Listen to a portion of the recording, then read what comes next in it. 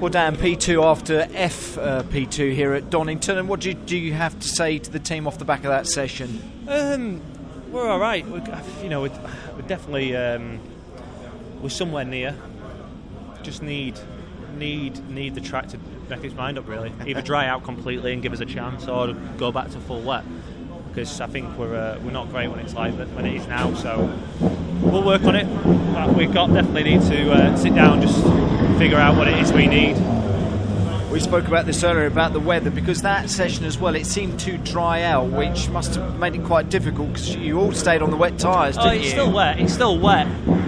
It just changes Greasy. the balance. Yeah, greasy's awful. And it seems a particular part where we're struggling at the moment. So we just need to sit down, analyse it and see what we can do. Everyone's in the same boat as well, but it does look like the qualifying session later on today could be dry. So you just wonder if all this morning's work is going to be much use at all. Yeah, I mean, it could be dry, absolutely. It's looking starting to spit again now, but I don't know. I just have to say, like I say, I just hope it's one or the other, either full wet or full dry. Let's say one or the other would actually be nice, but a couple of good sessions you've had this morning. Yeah, Well done, Dan. Good, thank you.